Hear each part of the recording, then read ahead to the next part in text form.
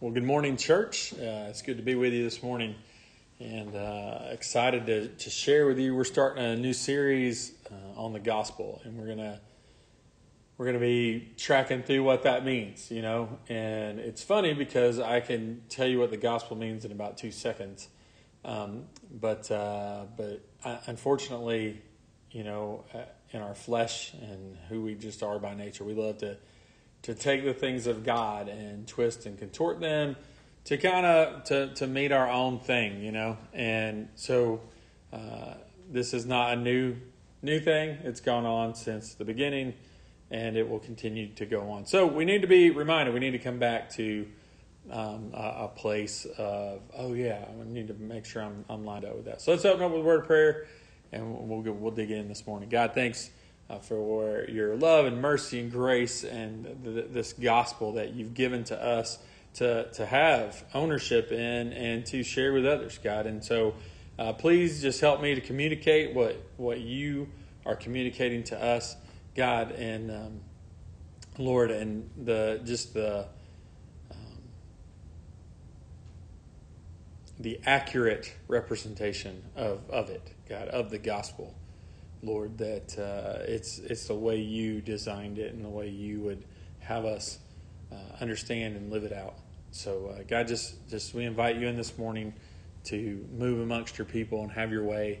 God, teach us the things we need to know and learn, and help us to live it out, God, because faith without works is dead. And so we want to have a faith that's living and active. And so just help us to do that, Lord. God, we love you. In Jesus' name, amen. So it's Valentine's Day. I don't remember what year it was, but I have this thing built into me. I don't like doing things in a mediocre way, which is probably a great quality. But sometimes it's like everything. There's a blessing and a curse in it, And so it's Valentine's Day, and for me, like, I couldn't just grill out and do something simple that I knew. Which, if I did something simple that I knew, would have created the environment that probably my wife was after, which was just quality time with me, right? But no. I have to impress her with some meal that, a very experienced chef probably would have had a difficult time pulling off. And so that's what I decided to do, because I wanted to impress my wife. I wanted to show her that I cared. So again, there's some good intention there. And I don't even remember what the dish was called. We had eaten it at a restaurant at some point, and it was an Italian restaurant, but it was a seafood dish. And it was lobster and scallops something. And the something was the part that messed me up. It wasn't your typical, Alfredo sauce or anything like that. I can pull that one off. There was some type of complex thing going on with the sauce, or the roux, as they like to say. And I was way out of my league. The seafood part, simple. You just don't ever cook seafood. It's pretty easy. But the sauce, man, it threw me for a loop, And so I had written down all the ingredients, and I'd shopped and gotten everything fresh. I mean, everything was really fresh, and the directions were there. And so, I've always laughed, because I'm like, hey, who can't follow directions? You can cook anything, you can follow directions.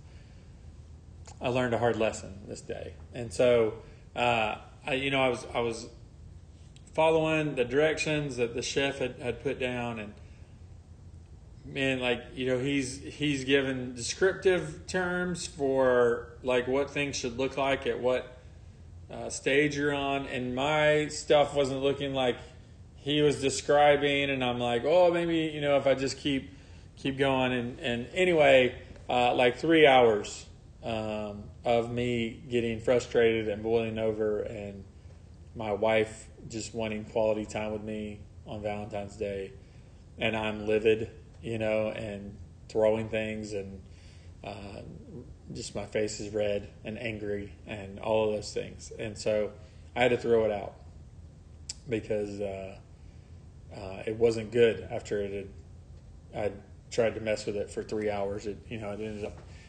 it wasn't good. And the thing is, I went back and I never did try it again, but I did go back and kind of what went wrong, and I figured out that I had just misunderstood one of the directions. Just misunderstood it just a little bit, and I tell you that story because I really think and believe this is kind of what we do to the gospel sometimes. It's clearly laid out in Scripture. We have the Scriptures, right? So we're really without excuse. But I think we get into it and we start to read it and we find parts we like, or maybe we don't understand something about it. But anyway, we end up making it our own. Like I made this dish my own. The dish I made was not the dish the chef made that I stole it from. It wasn't the same dish. I made my own. And we do this with the gospel. We do this with Jesus. I really believe. I was listening to just a radio show the other day, and they were talking about this, how in our culture today, people will say things like this. I love Jesus. Jesus loves me, but I'm not so sure about the Bible. I'm not so sure I believe the Bible. And when I first hear that, I'm like, oh my God, what? But then I get it. I'm studying through the Old Testament right now. I just read some sections in 1 Samuel that I'm like, I had to set the Bible down and be like, what, God? Like, what? I can't even I can't just rationally figure out what in the world you're trying to say right here to me. And I was struggling, with it, my understanding, and I still do. I don't have resolve every time I struggle. I mean, there's tough things in Scripture, and so I know as a person who just wants the good parts, the grace parts, and the loving parts, and all these things, like the tough parts of Scripture, man, maybe you're not so sure about them. But the problem that ensues from that is everybody gets to create their own version of Jesus. And what ends up happening is he ends up looking a lot like you. The things that are important to you are the things that were important to Jesus back in those days, right? The way Jesus handled things was, the way you just amazingly handle things naturally. And we just, instead of us looking a lot more like Jesus, Jesus looks a lot more like us. And we do the same thing to the gospel. I do believe as a culture, our American culture has really cheapened grace. We've watered down the gospel. And we've created what I want to call a salvation gospel. We've set the stage for people to believe that the end-all, save-all is that you are saved. That you are saved from hell, right? No one wants to go to hell. That sounds terrible. Lots of Christians don't even believe that hell's real. Of course, So, get saved. And so we can, again, I don't think it was ill intent here, but we can piggyback off this scary place and create a gospel that's going to get more people into it, right? Because there's almost not even a choice there. Do you want to go to hell? No? Okay, well, you want to go to heaven? Well, just believe in Jesus and you're going. And if that were true, man, I hope that's true. But if that were true, then why the entire Bible? Why do we have all these scriptures if that were true? Why do we have all these warnings? Why do we have all these descriptions of the gospel? Why do we have all these commands?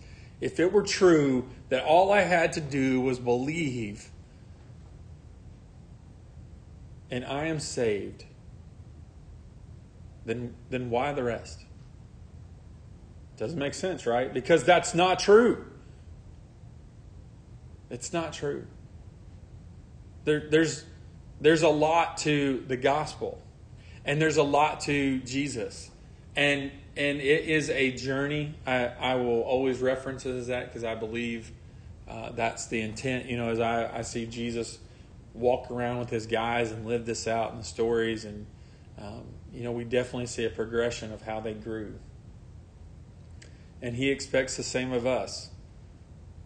He expects us to be growing, to be maturing in Jesus Christ. So today we're going to go to school. We're just going to kind of lay the foundation. We're not going to build it. We're going to build a house, right? The gospel house. We're gonna lay the foundation, frame this joker in, put siding on it, a roof, and all the fixings. All right, we're gonna build us a gospel house over the next month or so. And so today we're going to get into the foundation. All right, I want to make sure that you understand the simplicity of the gospel. We're going to just kind of lay the platform here of what we want to talk about. And see,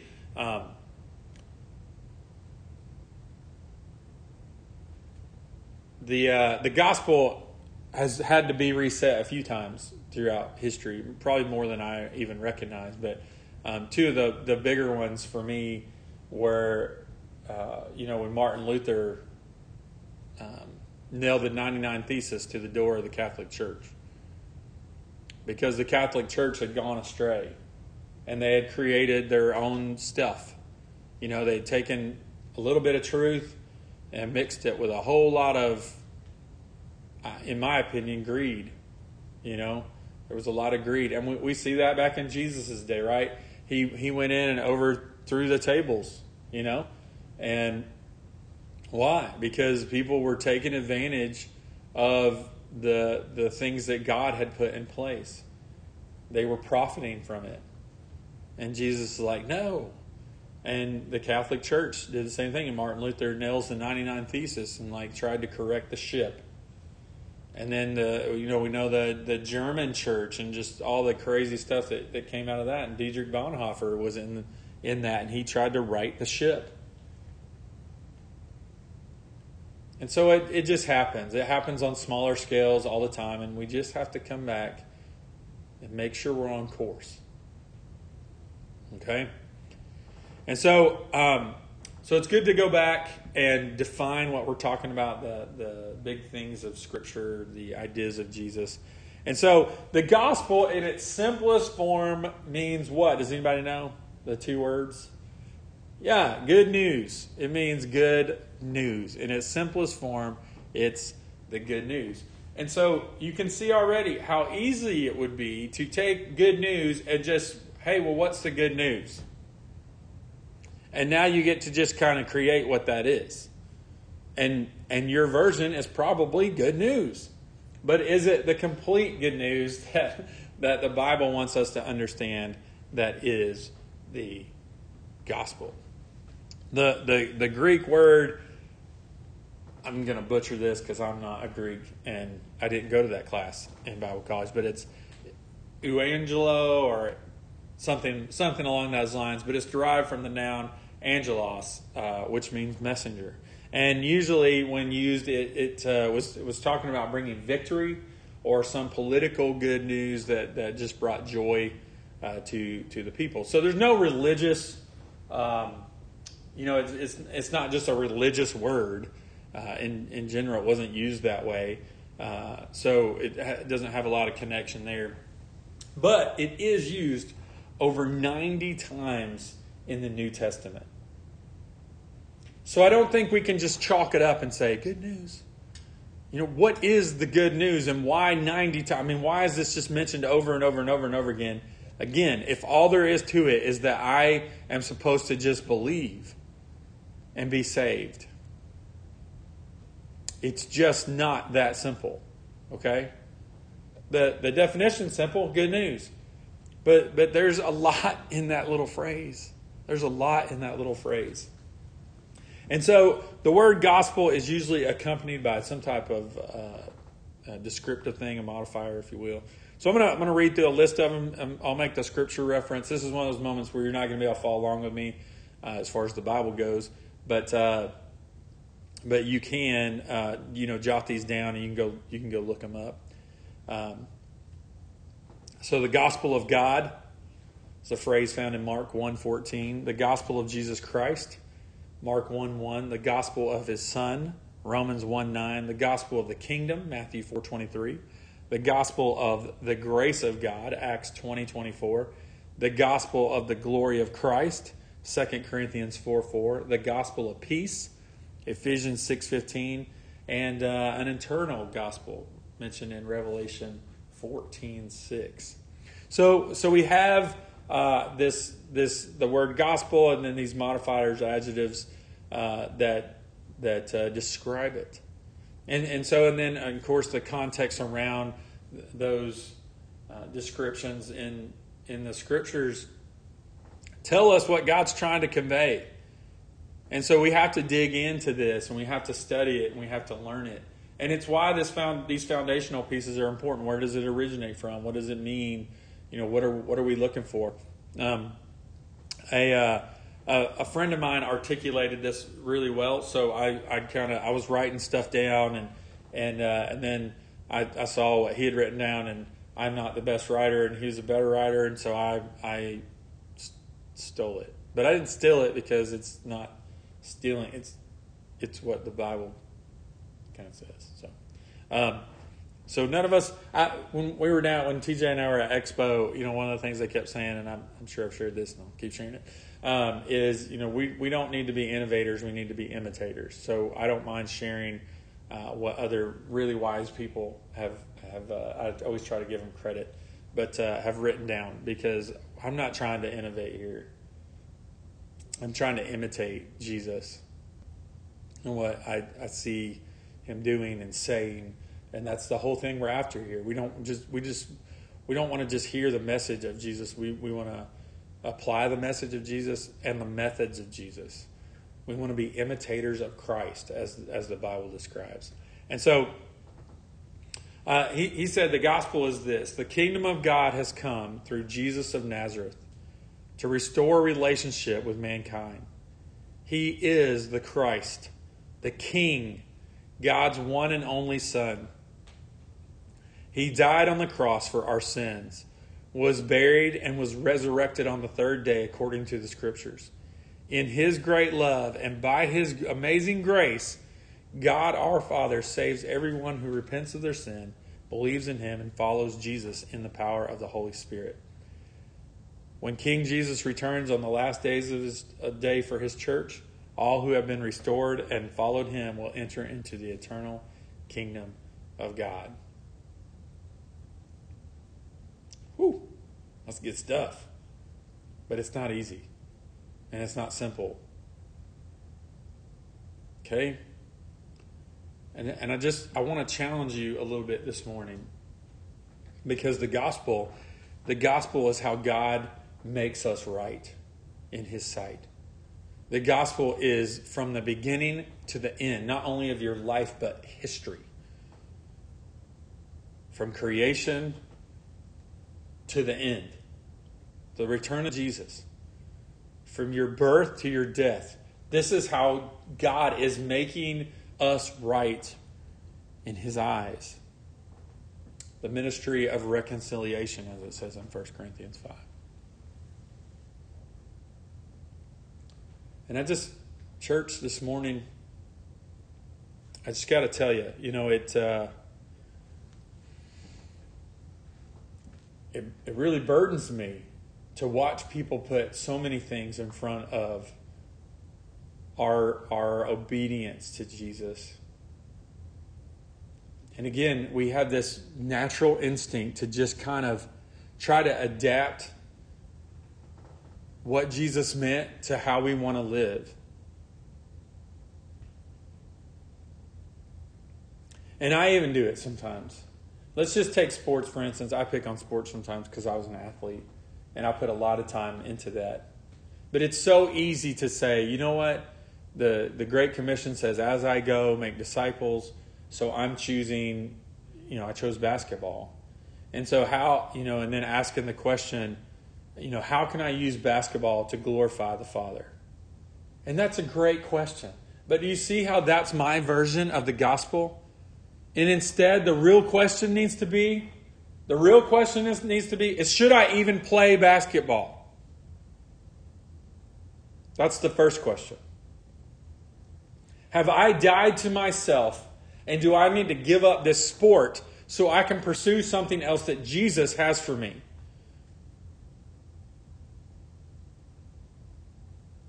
See, you might not even have caught it when I first said it. Because, yeah, man, Jeff, that sounds good. You're gonna have this platform. I was pretty decent at basketball, and I had this platform. And even if I wasn't good at basketball, I was decent at relationships sometimes. And here's a platform where I could be. And believe me, I wasn't a Christian when I played basketball, so I don't want to I'm just using this as a hypothetical. I could have done that. I could have done that. I had influence on my teammates.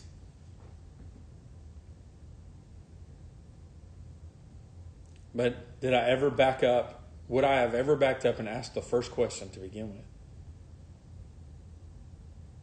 God, what do you want me to do with this day? I have kids, and I struggle with this. I'm like, I want them to have certain experiences and opportunities and stuff, and it's like, God's like, those are my boys. And how easily I forget. How easily I forget, and how easy it is to manipulate God's gospel, what He wanted for me, and I create my own version of it so I can continue to live the life that I want to live.